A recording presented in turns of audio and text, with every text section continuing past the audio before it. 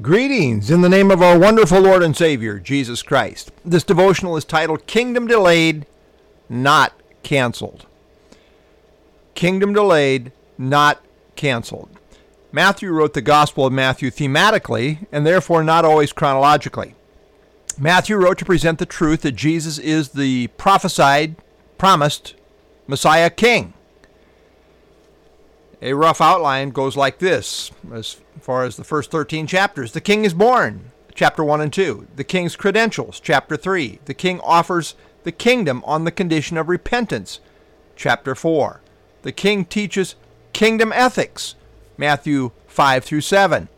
The king validated with kingdom miracles, Matthew 8 through 10. And the rejection of the king, Matthew 11 and 12. And then, kingdom parables, Matthew 13. Matthew 13 is a very important passage on properly understanding when it comes to kingdom markers. It is critical to properly understand the context in which it is presented. The focal point up to Matthew 13 had been preparing Israel for the promised kingdom by calling her to repentance. The kingdom is said to be at hand, Matthew 3:2, Matthew 4:17. This is seen in both the preparatory ministry of John the Baptist as well as the ministry of Jesus Christ. However, Israel's rejection of Jesus as her Messiah is clearly demonstrated in the climactic, unpardonable sin of blasphemy of the Spirit, as seen in Matthew 12.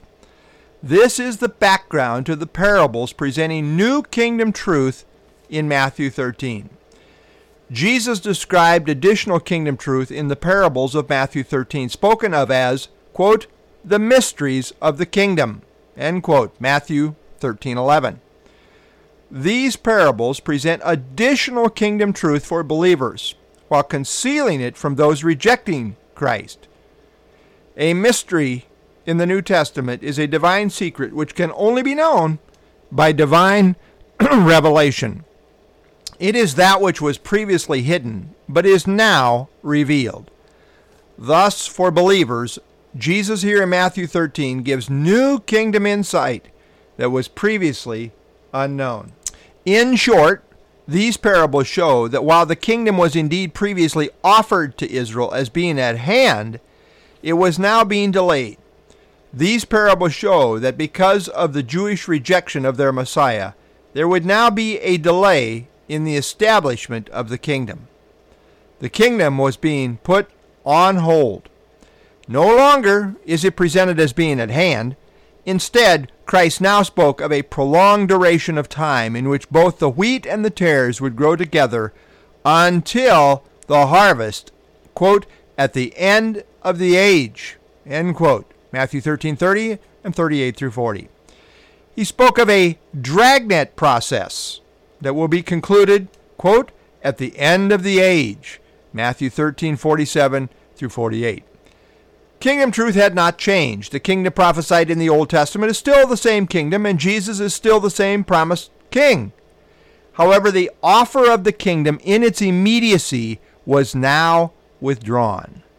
Because of Israel's rejection, there would be a gap between Messiah's first coming offer of the kingdom and his second coming to establish the kingdom. So the parables in Matthew 13 deal with the delay period between Christ's first coming and his second coming. This delay reality is further kingdom insight that was previously unknown. The Jews did not see a gap between the suffering of the Messiah and the glory of the Messiah. They did not see the reality of two comings. Even the disciples had a hard time getting this. Even after the resurrection, they asked, Lord, will you at this time restore the kingdom to Israel? Acts 1:6. They were still not properly appreciating the delay reality brought out in Matthew 13 in the parables. Matthew 13 emphasizes that in the process of the delay, the kingdom truth is still at work in the sense that people are getting saved all along the way, and it is being determined who will eventually not have part in the kingdom. But this involves a prolonged process of unspecified duration. Luke 19:11 through 13 says, "Now as they heard these things, he spoke another parable because he was near Jerusalem and because they thought the kingdom of God would appear immediately. Therefore he said, quote, a certain nobleman went into a far country to receive for himself a kingdom and to return. So he called 10 of his servants, delivered to them 10 minas, and said to them, do business till I come." Consistent with this reality of delay is that Christ, following his ascension to heaven, is presently seated at the right hand of God, waiting until his enemies are made his footstool. Hebrews 10, 12, and 13. This is the fulfillment of the messianic prophecy in Psalm 110, verse 1. The king came. The kingdom was offered on condition of repentance. Israel rejected her king, and hence kingdom come has been delayed. But kingdom delayed is not kingdom canceled. In the meantime, we as God's children have work to do.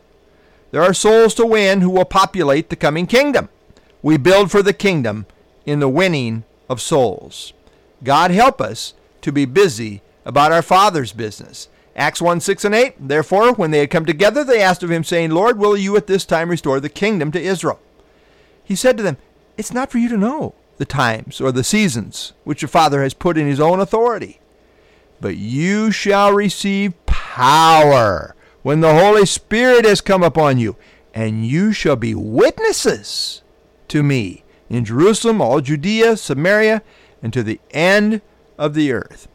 Lord, the kingdom is coming. It's been delayed. It's not for us to know the times or the seasons, which are according to your own control and authority, Father. But you have sent the Holy Spirit so that we might be witnesses for Christ throughout the entire world. So, Lord, help us indeed to do your business, to be busy about the Father's business until the Messiah does indeed come. Lord, again, we thank you for the truth of the coming kingdom. And we are building for the kingdom as your children. We are citizens, ultimately, of the kingdom. But, Lord, you desire that there be more to populate the kingdom. And that's where our work comes in. Help us to be busy, winning souls, being the witnesses that you have empowered us to be by the Holy Spirit. And I pray in Christ's name, amen.